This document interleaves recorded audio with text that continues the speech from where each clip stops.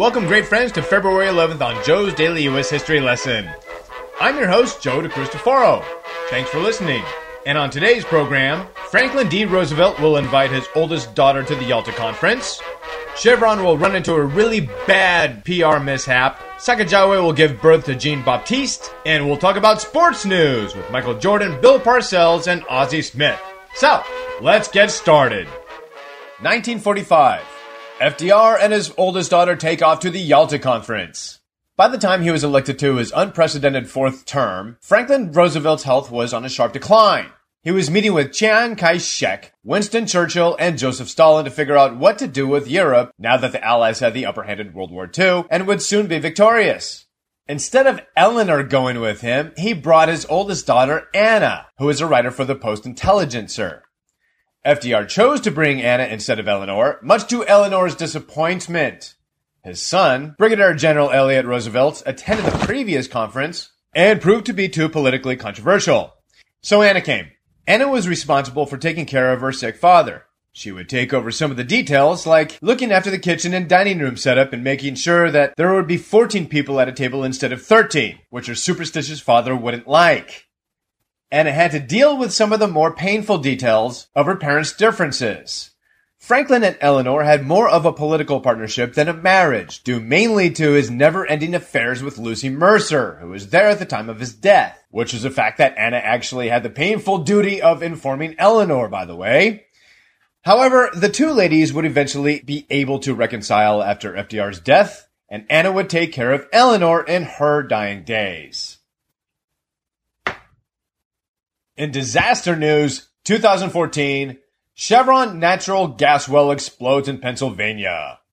According to CNN, the gas giant offered an apology to the town in the form of free pizza, courtesy of Bobstown. One angry local person tweeted, "Worst apology ever. Sorry our fracking well exploded. Here's a free pizza." Oh, come on, everybody, take it easy. Bobstown has some great pizza. 1805. Jean-Baptiste is born. His mother, Sacagawea, was the Shoshone Indian interpreter that accompanied Meriwether Lewis and William Clark for their famous expedition. So did the boy's father, Toussaint Charbonneau. This was great news for the expedition. Having Sacagawea join the team in the first place was a great asset to Lewis and Clark, since they would need her interpretation skills to acquire horses from other Shoshone tribes along the way. They spent the winter at Fort Mandan in North Dakota for the winter when she gave birth. Lewis would write later that the labor was brutal and the pain was violent. Is there a doctor in the house? Not really. They would just have to wing it, using good old-fashioned snake juice.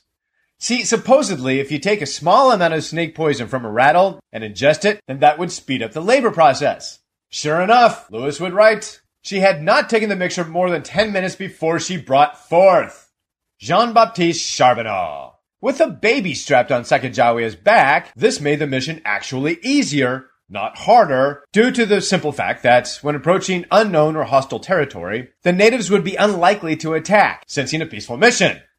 I mean, otherwise, what kind of a lunatic would bring his wife and baby to a war? Moving on to sports news, 1996. Michael Jordan scores 22 points in 20 minutes. 1997, Bill Parcells becomes a head coach of the New York Jets. 1982, San Diego trades Ozzie Smith to St. Louis, where he would win 11 Gold Gloves and a 14-time All-Star. And that's it for February 11th on Joe's Daily U.S. History Lesson. Once again, I'm Joe DeCristofaro, and on tomorrow's program, well, it's Abraham Lincoln's birthday. And there's a big reason as to why his face is on a big rock in South Dakota. I'll tell you why. In the meantime, be sure to check out the website at joesdailyyushistorylesson.com. There's a lot of really cool stuff on there, including quizzes and mini lessons on inventions and patents, so check it out. Until then, we will see you tomorrow, and thanks again for listening, everyone.